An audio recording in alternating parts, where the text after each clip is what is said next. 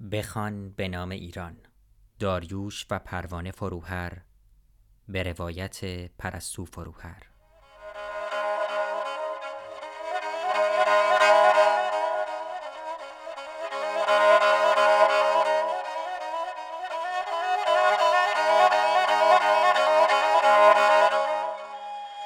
فصل سوم، سرکوب، پاره دوم. ابوالحسن بنی صدر در همان روزهای هولآور خرداد 60 که دسیسه ها برای برکناری او از ریاست جمهوری اوج گرفته و جانش به خطر افتاده بود، به همراه یکی از حزبی ها که دوستی قدیمی با او داشت، به خانه اصغر لقایی پناه برد و مدتی در آنجا مخفی شد. این عملیات که به دور از سازوکار معمول حزب و با بی احتیاطی های بسیار انجام شد، به دستگیری های پیاپی انجامید.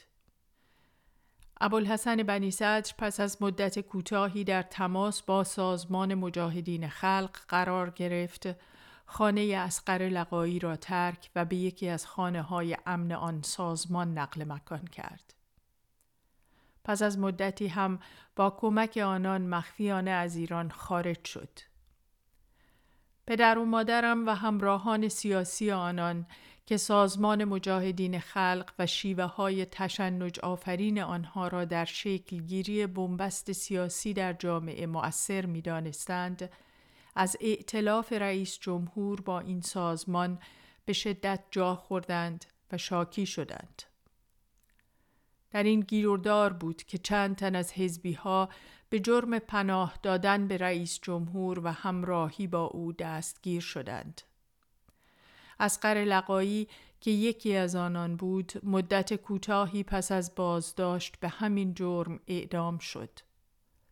او هنوز 40 ساله نشده بود و پسر دومش هنوز به دنیا نیامده بود. پدرش حاج حسن لقایی که از حزبی‌های قدیمی و محترم بود، تاب مصیبت را نیاورد و پس از خاک سپاری فرزند دلبندش خود را با شلیک گلوله‌ای کشت. پیش از بازداشت اصغر لقایی و چند تن دیگر از حزبی‌ها در تهران، گروهی از پاسداران به خانه دکتر صحت در اصفهان حمله کردند. گفته بودند برای بازداشت ابوالحسن بنی صدر آمدند. در آن هنگام مادرم آرش را چند روزی پیش دکتر صحت و پسرهایش کوروش و خشایار که هم بازی‌های قدیمی برادرم بودند فرستاده بود. فکر می‌کرد آنجا امن تر از خانه ماست. آن شب پسرک‌ها خوابیده بودند که پاسدارها به خانه ریختند.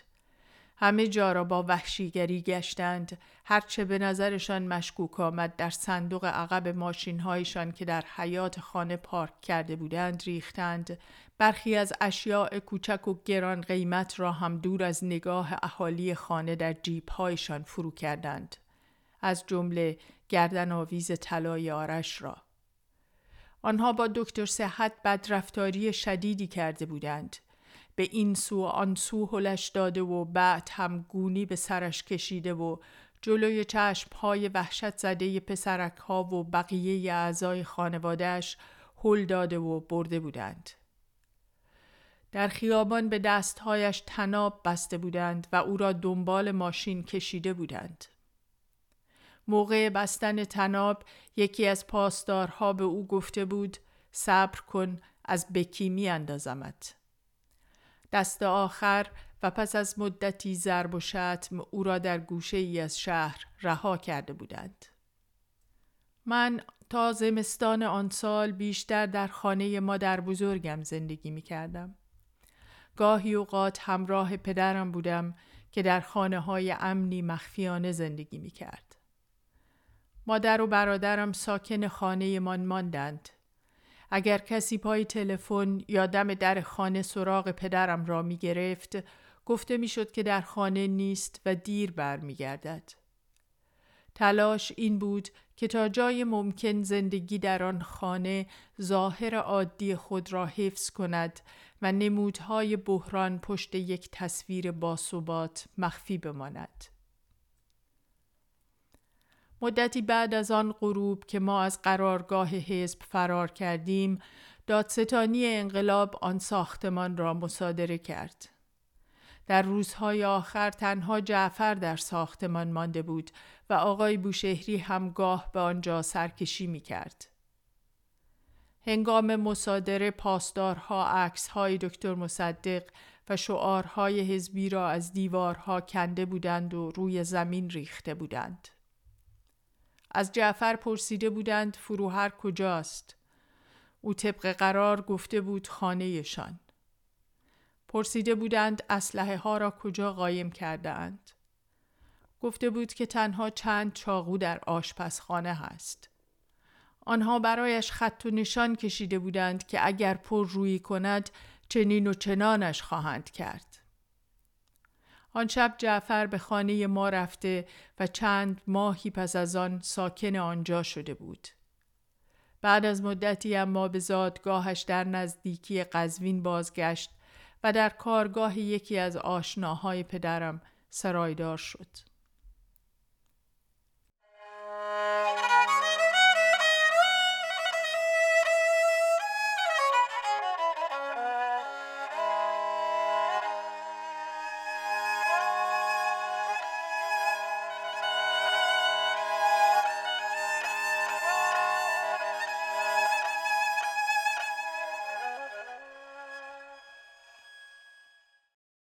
از همان روزهای آغاز سال 1360 به بعد همیشه خانه ما تحت کنترل بود.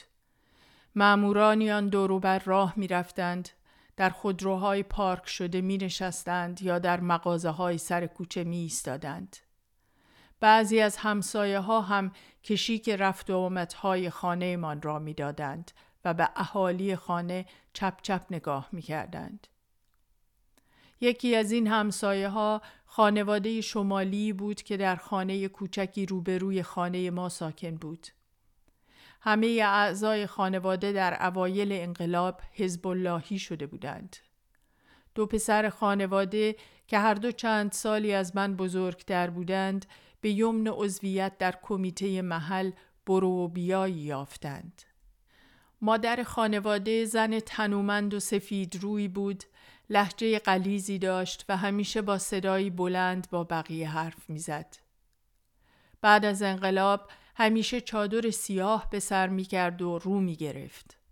زهرا خانم چنان هیبتی داشت که همه اطرافیانش زیر سایه حضور او قرار می‌گرفتند و در ارتباط با او تعریف می‌شدند.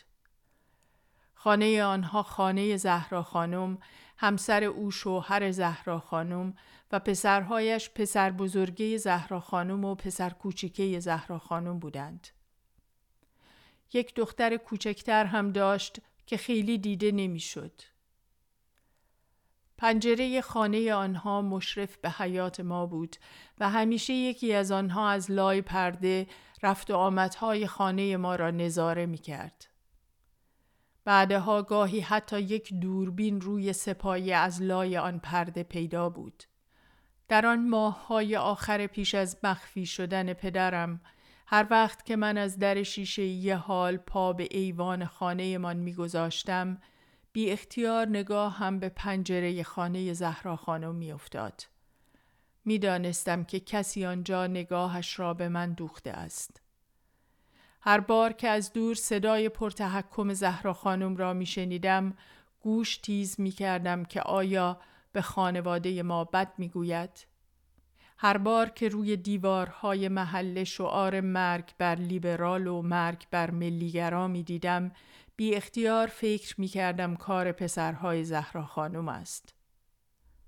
آنها نمونه بیکم و کاستی از کمیته‌ای های آن دوره بودند. مردان جوانی که پیراهن‌های گشاد و سیاه می‌پوشیدند با شلوارهای زانو انداخته، انگشتر عقیق به دست می‌کردند، تسبیح می‌انداختند و صورت‌هایشان پر از ریش بود. آنها یکدیگر را برادر می‌نامیدند، با تحکم با اطرافیان برخورد می‌کردند و از ما که از جنسشان نبودیم بیزار و طلبکار بودند.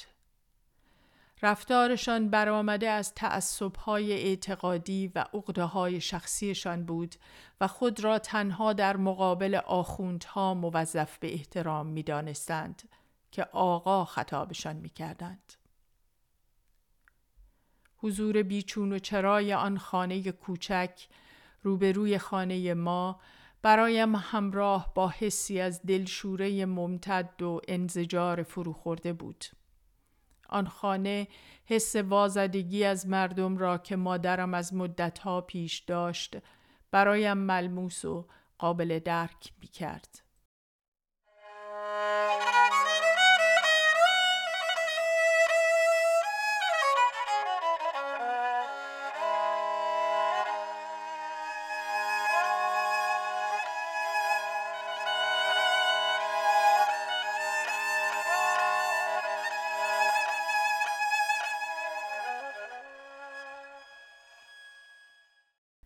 از همان روزهای نخست پس از 30 خرداد 60 حکومت برای تثبیت قدرتش دست به خشونت لجام گسیخته و عریان زد. معترضان در محیطهای گوناگون به سرعت و شدت تحت تعقیب قرار گرفتند. اگر مخفی نشده بودند بازداشت شدند. هر روز به بهانه کشف خانه تیمی به محله ها حمله می شد. جا به جا در سطح شهرها ایست بازرسی گذاشته بودند و ماشین ها و پیاده ها را می گشتند. زندان ها و کمیته ها و حتی مسجد ها انباشته از بازداشتی هایی بودند که بسیاریشان حتی 18 سال نداشتند.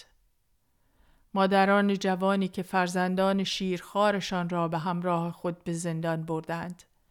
زنان بارداری که فرزندانشان را در زندان به دنیا آوردند. هر روز عده‌ای به نام مرتد و محارب و مفسد فی الارض اعدام می شدند. احکام مذهبی که توسط آیت الله ها صادر می شد. در میان آنان بودند کسانی که حکم اعدام فرزندان خود را نوشتند. در آن روزها بودند مادرانی که پیرو حکم آیت اللهی فرزندان خود را تحویل زندان دادند تا اسلام خود را حفظ کنند. آن روزها هر غروب گوینده اخبار شامگاهی تلویزیون تعداد اعدامی‌های آن روز را اعلام می‌کرد. با شدت و هیجان نام آنان را یک به یک می‌خواند. نام فامیل، نام پدر.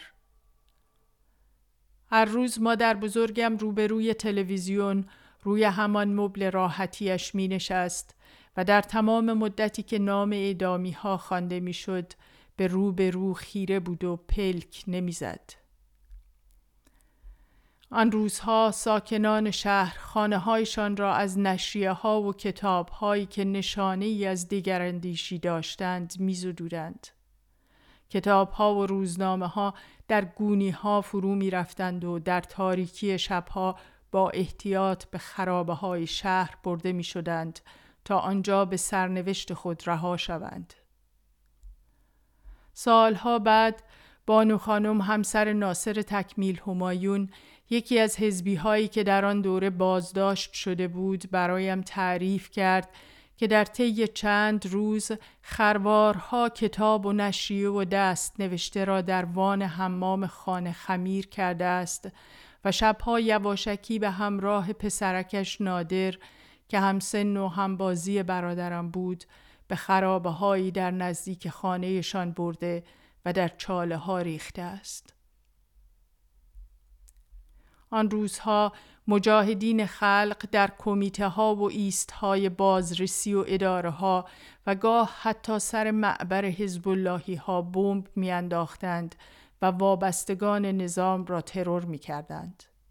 این قربانیان طیف گسترده ای از مقام های بالای حکومتی و امامان جمعه و حاکمان شرع تا کمیته ها و حزب اللهی های محله ها را شامل می شدند. ترورها اغلب همراه با خودکشی ترور کننده بود. دختران و پسران جوانی که نارنجک به دست می گرفتند، قربانیشان را به بغل می کشیدند، خود و دیگری را منفجر می کردند. قربانیان این ترورها شهید خوانده می شدند، در عزایشان سینه می زدند، نامشان را روی کوچه ها و خیابان های شهر ما می گذاشتند.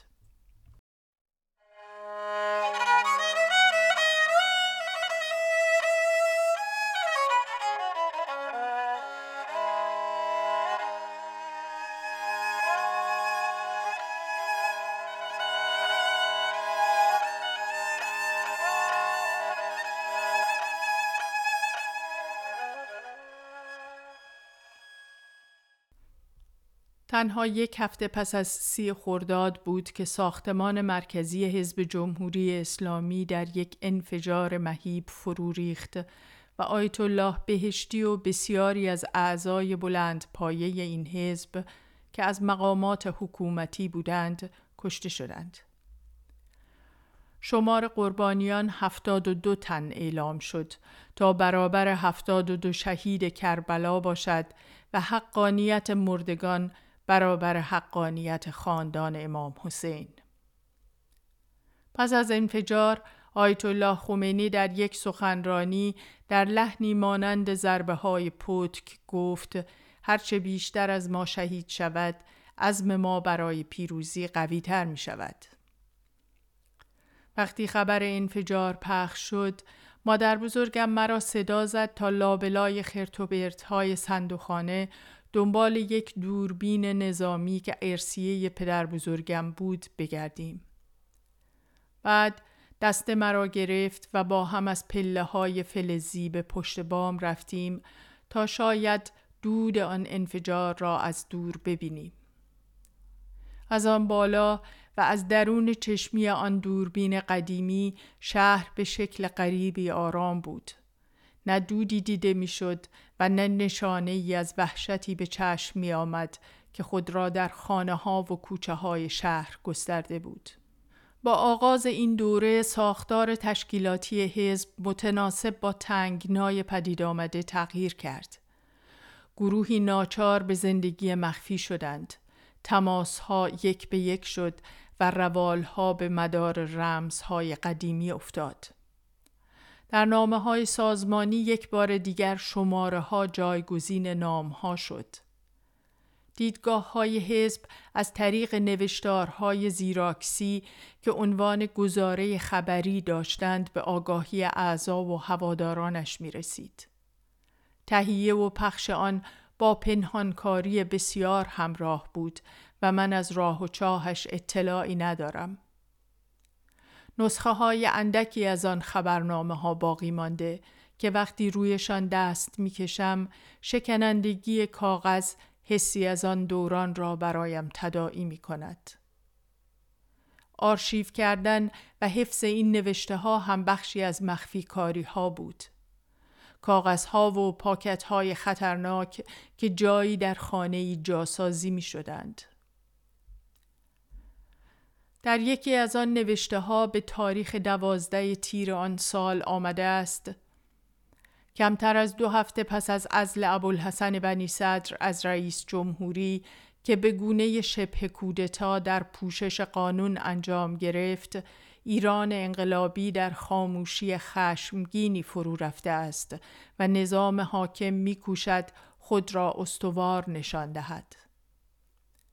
انحصارگران با بهره‌گیری از جوی خفقان‌آور که با دقت زمین چینی شده بود، این شبه کودتا را گرچه خونین ولی به سادگی انجام دادند و از پدید آمدن موج‌های اعتراض مردمی با به کار گرفتن شیوه‌های سرکوب جلوگیری کردند. همینجا باید یادآور شد که با وجود نارضایی گسترده از برآیند عملکرد انحصارگران به علت نبود سازمان و رهبری و یا خودجوشی استثنایی نمیتوان مردم را آماده به میدان نبرد آمدن تلقی کرد و باید توجه داشت سازمان‌های سیاسی ایستادگی کننده در برابر وضع کنونی نیز به علت تفاوت خاستگاه اجتماعی و هدف و روش و شیوه به هماهنگی نرسیده و نمی توانند کانونی برای به حرکت درآوردن مردم باشند. روشن نیست که ابوالحسن بنی صدر به هنگام خواستار استقامت شدن چه راه حل عملی برای آن داشت، در حالی که خود نیز قرارگاه رئیس جمهوری را ترک و از رویارویی پرهیز می کرد.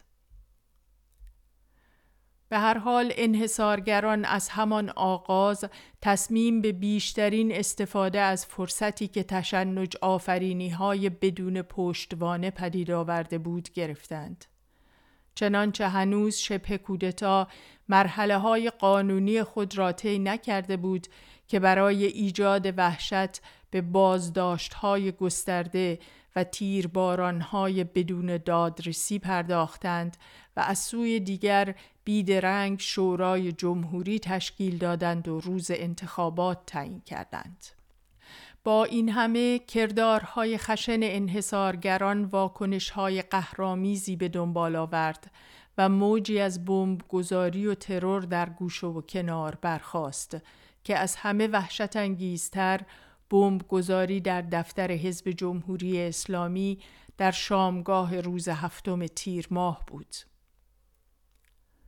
ولی باز هم انحصارگران از رویدادی که بزرگترین آسیب را بر آنها رسانده و نشانه ای از پیدایی دور بسته خشونت در زندگی اجتماعی مردم ایران دارد و به حکم آزمون‌های تاریخی می‌تواند بسیار خطرناک باشد، در صدد بهره برداری برآمده اند و با به راه انداختن تبلیغات گسترده در راستای کسب قدرت بیشتر گام برداشتند.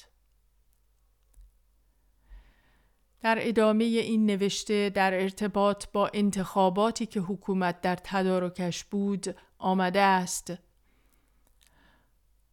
در هنگامی که پایمال کردن حقوق ملت و قانون شکنی به اوج رسیده است، انحصارگران می‌کوشند هم رئیس جمهور انتخاب کنند و هم بقیه نمایندگان مجلس شورا را.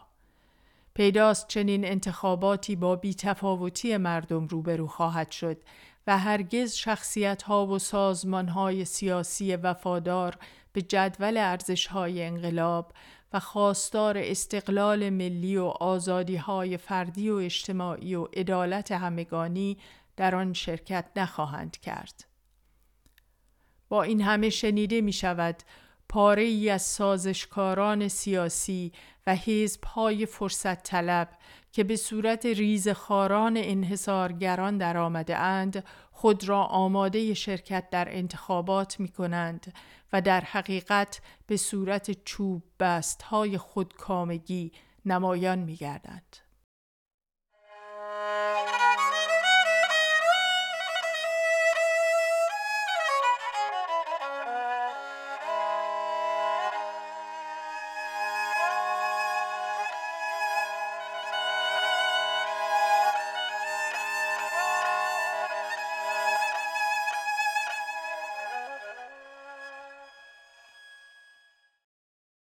آن روزها من تنها برای خرید و گاهی نیز برای رفتن به کلاس طراحی خانه مادر بزرگم را ترک می کردم. فضای شهر یک باره برایم غریبه و ترسناک شده بود. حتی نگاهم را به درون خیابان‌های فرعی که مسیر رفت و آمدم را قطع می کردند نمی انداختم. شهر پر از دام شده بود. دام‌های آشکار و پنهان. هر بار که از دور کمیته‌ای ها و پاسدارها را می دیدم ضربان قلبم تند می شد. سرم را پایین می انداختم و دلهره‌ام را پشت ظاهر بی تفاوت و سر به زیری مخفی می کردم. یک بار وقتی که نزدیک کلاس طراحیم از اتوبوس پیاده شدم، در فاصله کوتاهی از ایستگاه عده‌ای پاسدار ایستاده بودند. انگشت‌هایشان روی ماشه اسلحه‌هایشان آماده بود. با دست دیگرشان داخل کیف‌ها و جیب‌های آبران را می‌گشتند و امر و نهی می‌کردند. در میان آنها یک چهره آشنا را باز شناختم. آشنایی او را خطرناکتر از دیگران می‌کرد. انگار نگاهش را می دیدم که مرا شناسایی می کرد. دستش را می دیدم که دراز می کرد و مرا می گرفت. او یکی از آن جوانانی بود که اول انقلاب محافظ پدرم شده بود. از همانها که روی ایوان خانه یا در اتاق کتاب خانه لم داده بودند. از همان جوانها که پدرم بابا جان صدایشان کرده بود و برادرم با شوق لای دست و پایشان پلکیده بود. راهم را کج کردم و او مرا ندید. اما تهدید حضورش از ورای آن روز در بیداری و خواب تا مدتها دنبالم می کرد و نامم را با تحکم صدا می زد.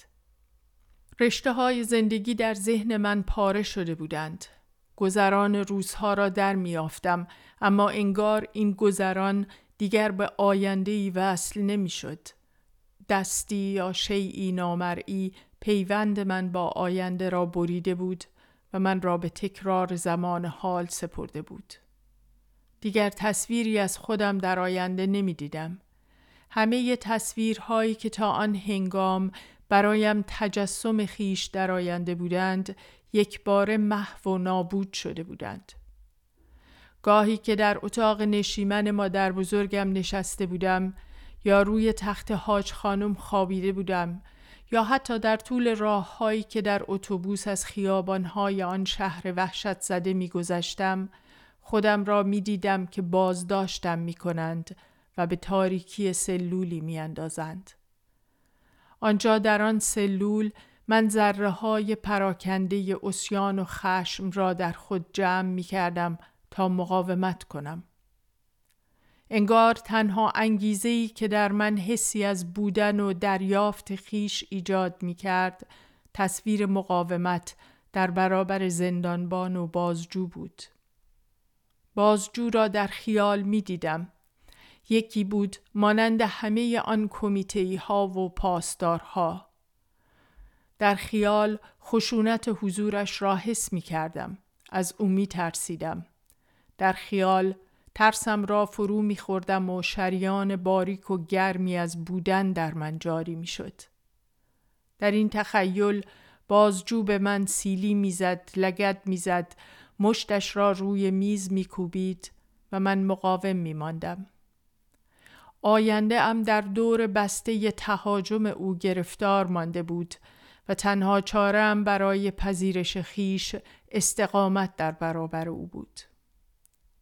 بسیاری از همنسلان من در واقعیت در دام این بازجوها افتاده بودند و بسیاری دیگر مانند من در ذهن خود در دام آنان گرفتار بودند.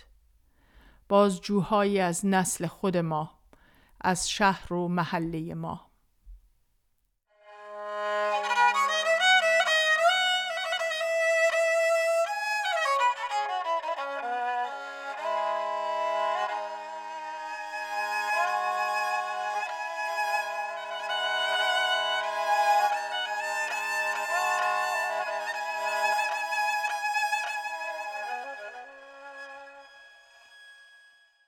در همان ابتدای تابستان خشونت لجام گسیخته برای درهم شکستن مقاومت در زندانها رواج یافت و انعکاس آن با پخش اعترافهای عجیب و غریب زندانیان از تلویزیون به درون خانه ها رسوخ کرد.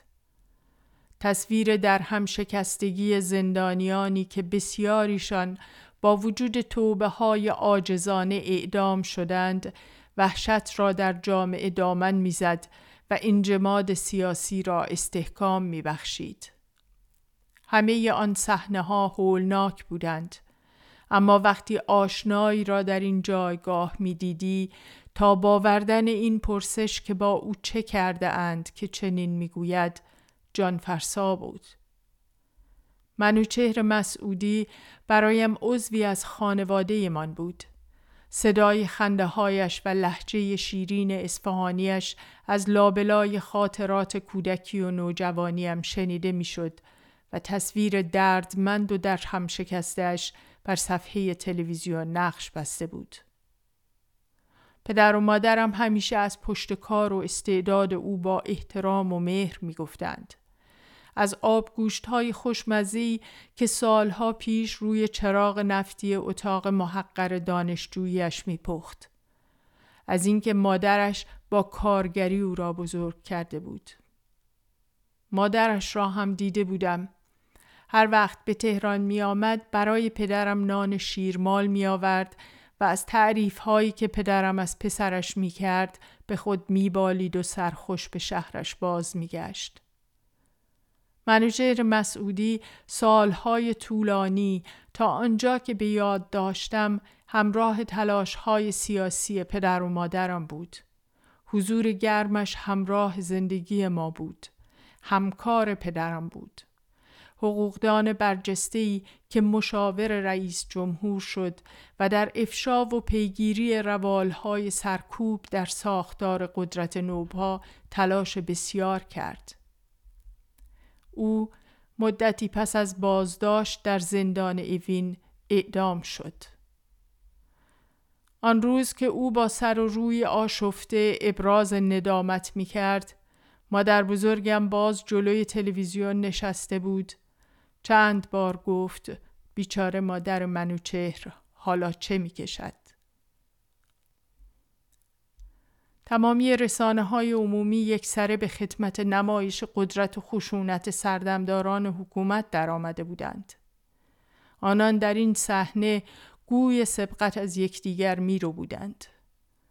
دادستان کل کشور اعلام کرد هر کس معاند با ما باشد حکمش اعدام است. و در آن روزها هر اعتراضی به عناد تعبیر میشد. حتی داشتن فلفل که برابر حمل اسلحه شده بود. رئیس دادگاه‌های انقلاب مرکز که در برنامه‌های رادیو تلویزیونی وعده قلع و قمع مخالفان را میداد گفت توبه محارب پس از دستگیری پذیرفته نمی شود و کیفرش همان است که در قرآن آمده است: کشتن به شدیدترین وجه. دگراندیشی مزمحل می شد و به پستوی ذهنهای ترس خورده می خزید. حتی نشانه های ظاهری آن زن برانگیز و خطرناک شده بود. نوع گفتار و رفتار اجتماعی افراد و حتی پوشش آنان از بالا تعیین می شد. در این دوره حجاب اجباری به قانون بدل شد و مجازات بدحجابی ضربه‌های شلاق قرار گرفت. سرکوبی که با احکام مذهبی توجیه می‌شد به ارشاد جامعه تعبیر می‌گشت. مردم به حکم وظیفه برادران و خواهران مسلمانی شده بودند با لباس‌های تیره و نگاه‌های افتاده. اما بخش بزرگی از مردم هم از سر اعتقادشان به اسلام و باورشان به انقلاب آنگونه که حاکمان تعبیرش می‌کردند به این روال تن دادند و به نوید رستگاری و پیروزی که آن امام می‌داد سرسپرده ماندند.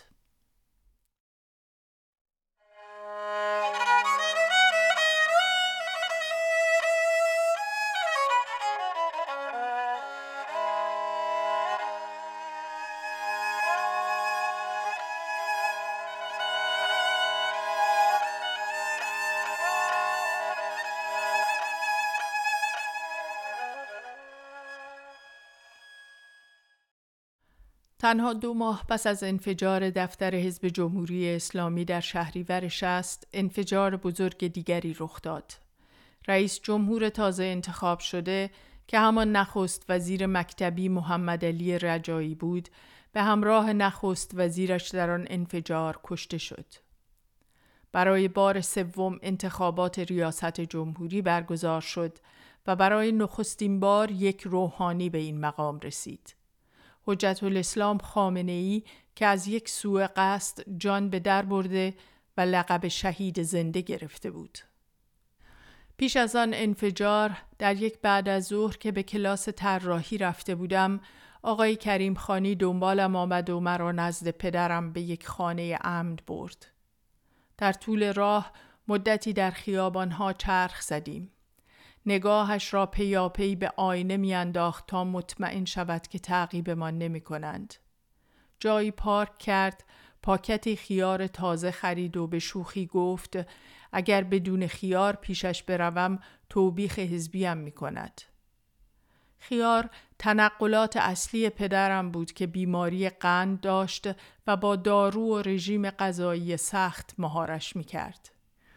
علی‌رغم توصیه پزشک همواره از تزریق انسولین خودداری می کرد. واهمه داشت که در صورت بازداشت وابستگی به انسولین به نقطه ضعفش بدل شود. در خیابان پردرختی در شمال تهران در طبقه آخر یک ساختمان چند طبقه آقای کریم خانی با ریتم خاصی به در چوبی زد و پدرم آن را باز کرد. آپارتمان کوچکی بود با اسباب مختصر. روی یک میز کوتاه بریده‌های روزنامه روی کاغذ چسبانده و روی هم گذاشته شده بودند. روی کاغذهای یادداشت خط درشت پدرم به چشم می‌خورد. کنار آنها دسته مرتب کاغذهای سفید، مدادهای تراشیده و پاک کن و قیچی و چسب نواری. یک میز کوچک ناهارخوری با چند صندلی هم کنار اتاق بود. روی آن بشقاب بزرگی بود با چند خیار و یک چاقو.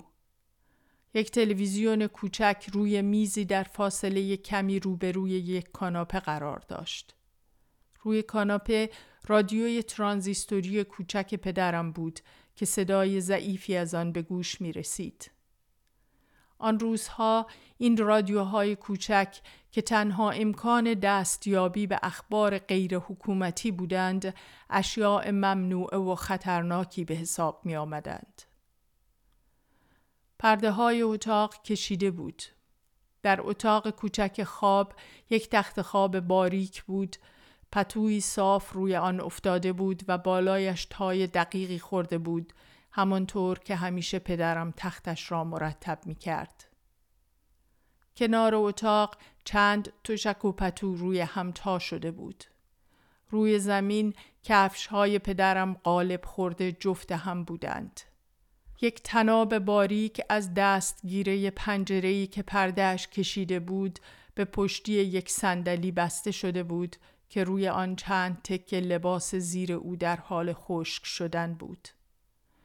فضا سرد و خشک و منظم بود.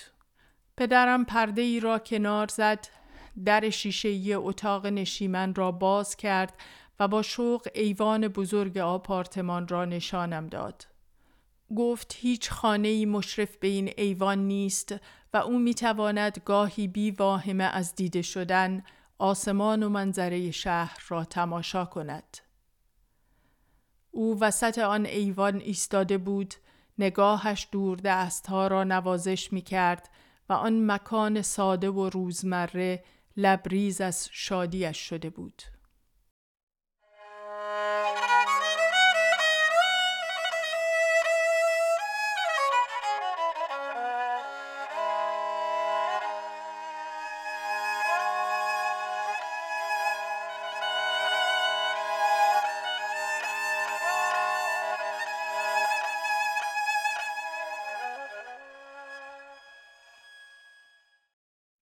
آقای کریم خانی با ما شام خورد.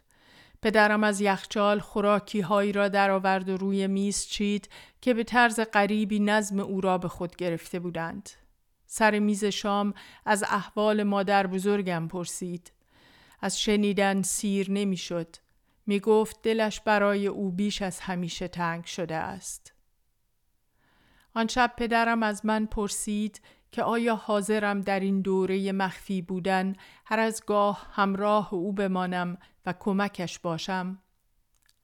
توضیح فهرستواری درباره شرایط و محدودیت‌های زندگی مخفی داد. انگار آن فهرست را چند بار در ذهنش مرور کرده بود و حالا نکته به نکته باز می گفت. آقای کریم خانی ساکت بود و هر از گاه از زیر چشم نگاه مرددی به من می انداخت. از توضیح‌های پدرم دست پاچه شده بودم. چند بار حرفش را با تکرار جواب مثبت قطع کردم. او اما اصرار داشت که آن فهرست را تا پایان بشمرد. آن شب یاد سالهای کودکیم افتاده بودم که پیغامهای او را از زندان بیرون می آوردم. یاد آن لحظه ها که او در همان روال عادی که موهایم را با نوازش انگشتان کشیده‌اش از پیشانیم کنار میزد، کاغذی را کف دستم میگذاشت که من محکم در دست میگرفتم و بیرون زندان به مادرم میدادم که منتظر ایستاده بود. آن شب زندگی با او در مخفیگاه برایم از جنس رد و بدل همان تکه کاغذهای کوچک، ساده و پرنوازش می نمود.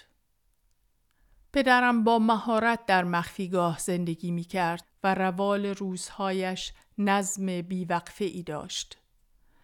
من برایش روزنامه های مختلف و مواد غذایی می خریدم. گاهی یادداشت‌هایش را پاک نویس و مرتب می کردم. خبرها و مقاله هایی را که او در روزنامه ها علامت می زد می بریدم و روی کاغذ می چسباندم و دسته‌بندی می کردم. اخبار فرستنده های خارجی را که می شنید کنار آن رادیوی کوچک می نشستم و با دقت گوش می دادم تا اگر صدای خرخر مانع فهم درست خبر برایش شد گوشهایم کمک او باشند. پرویز کریمخانی و منصور بابایی رابطهای او با دنیای بیرون بودند و به نوبت هر از چند روز به دیدنش می آمدند. پدرم اعلامیه های حزب را می نوشت یا اگر دیگران نوشته بودند تصحیح می کرد. هر هفته گزارش خبرهای سیاسی هفته که همراه تحلیل های کوتاهی بود تهیه می شد. گاهی پدرم آنها را می نوشت یا ویرایش می کرد. گزارش ها در چند نسخه تایپ می شد تا دست به دست بگردد. در پایان متن همواره این جمله نوشته بود: گوش زد. گزارش هفتگی درون سازمانی است و پس از استفاده بنا به دستور باید بازگردانده یا نابود شود. اگر در آن مخفیگاه ها حرفی زده می شد که من نباید می شنیدم، پدرم مرا به اتاق دیگری می فرستاد. می گفت بابا جان خودت را به کاری مشغول کن و سعی کن کنجکاوی نکنی. می گفت سعی کن چیزی نشنوی و نبینی، اینطوری خودت و دیگران را به خطر نمی اندازی. من در اتاق دیگری پشت در بسته می نشستم و کتاب می خواندم. آن روزها زیاد کتاب می خواندم. رمان‌های قطور آن دوره، دون آرام و زمین نوآباد. پدرم هم گاهی کتاب می خواند. یادم نیست چه می خواند، اما تصویر کتاب خواندنش را به یاد دارم که روی تخت دراز می کشید و کتابی را در دست می گرفت. گاهی هم کتاب‌های من را می خواند. دون آرام را دوست داشت، اما می گفت زمین نوآباد زیادی کمونیستی است. او آنقدر سریع کتاب می خواند که من شک می کردم و برای امتحانش سؤالهایی از او می کردم که همیشه جوابشان را می دانست. می خندید و می گفت از نوجوانی در خواندن و درک متنها سریع بوده است. آن وقت برای اینکه بهانه‌ای پیدا کند تا از من تعریفی کند می گفت اما خط تو به مادرت رفته و از خط من خیلی بهتر است. در توجیه بدخطیش می گفت در بچگی تمایل به چپ دستی داشته که در آن روزگار معمول نبوده و او هم نوشتن با دست راست را آموخته است. حجتش چپ دستی آرش بود. پدرم اسم آرش را که می برد همیشه دلتنگی در نگاهش می نشست. در طول سالهای گذشته آرش همیشه دور و بر او می پلکید و همراهش بود. حالا که از تجربه بازیگوشی و شیرین زبانی پسرش دور مانده بود، با افسوسی از او حرف می زد که دلم برایش می سوخت. در طی آن روزها گاهی هم با پدرم مشاعره می کردم. همیشه او برنده می شد. گاهی که من شعرهایی را که در بچگی از بر داشتم فراموش کرده بودم، سرش را تکان می‌داد و می‌گفت تمام آن 5 ریالی هایی که بابت از بر کردن شعر به من داده است حرام شده اند و می‌خندید. این لحظه های سبک روزمره لابلای وحشت و تهدید حاکم تنیده می شدند، درکی از شکنندگی زندگی به همراه داشتند و ردی از افسوس به جا می گذاشتند.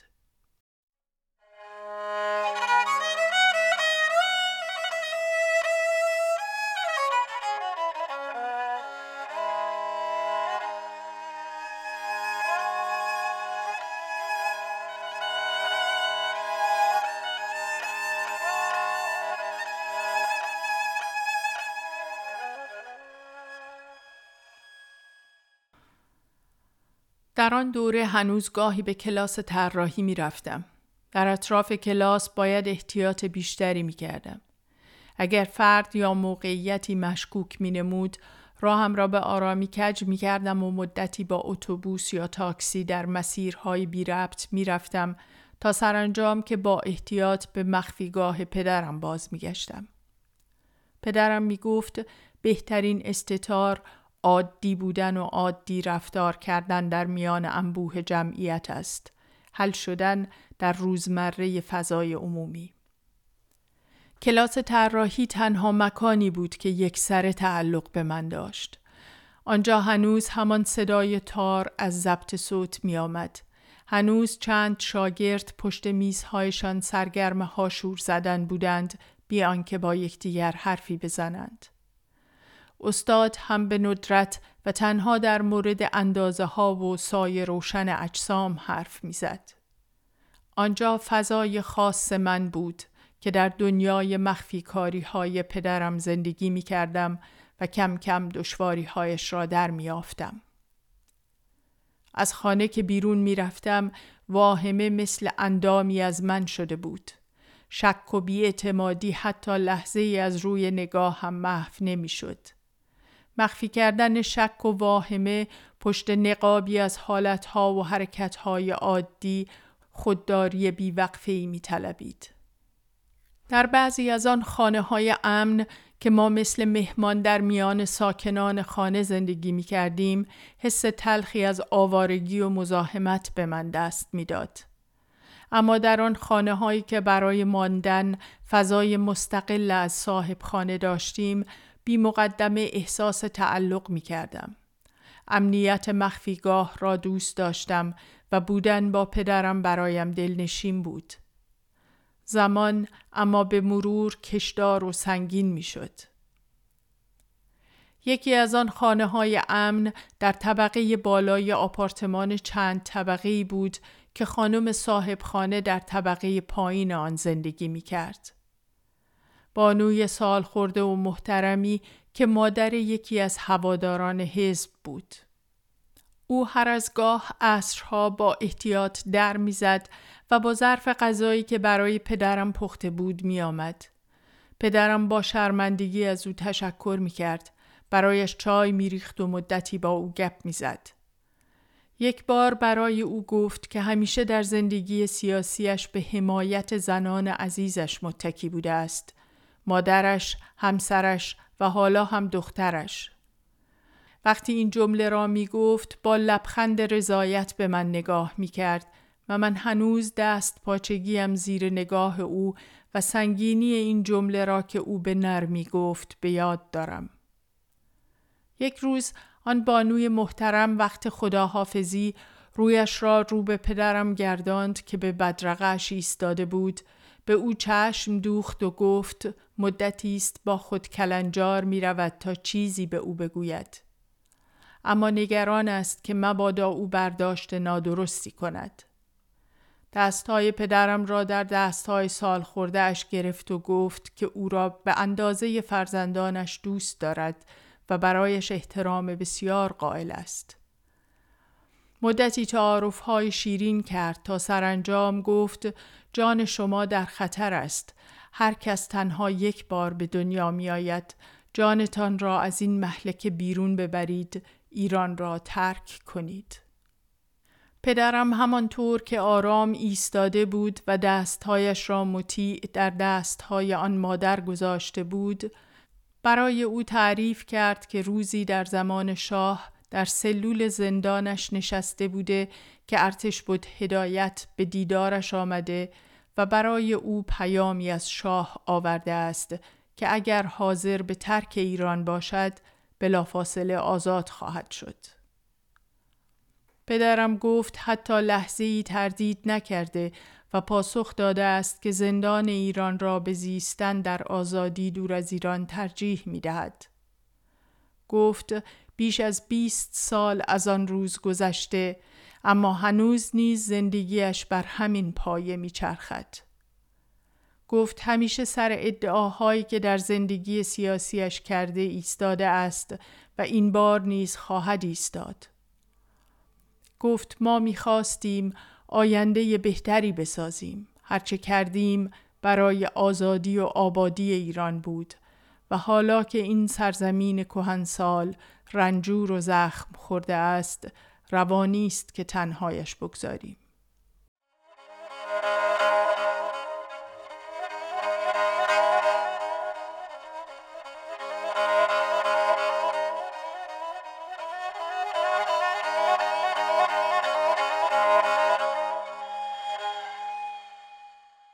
آنچه شنیدید پاره‌ای از کتاب بخوان به نام ایران نوشته و با صدای پرستو فروهر بود که به همت نشر آسو شنیداری شده است.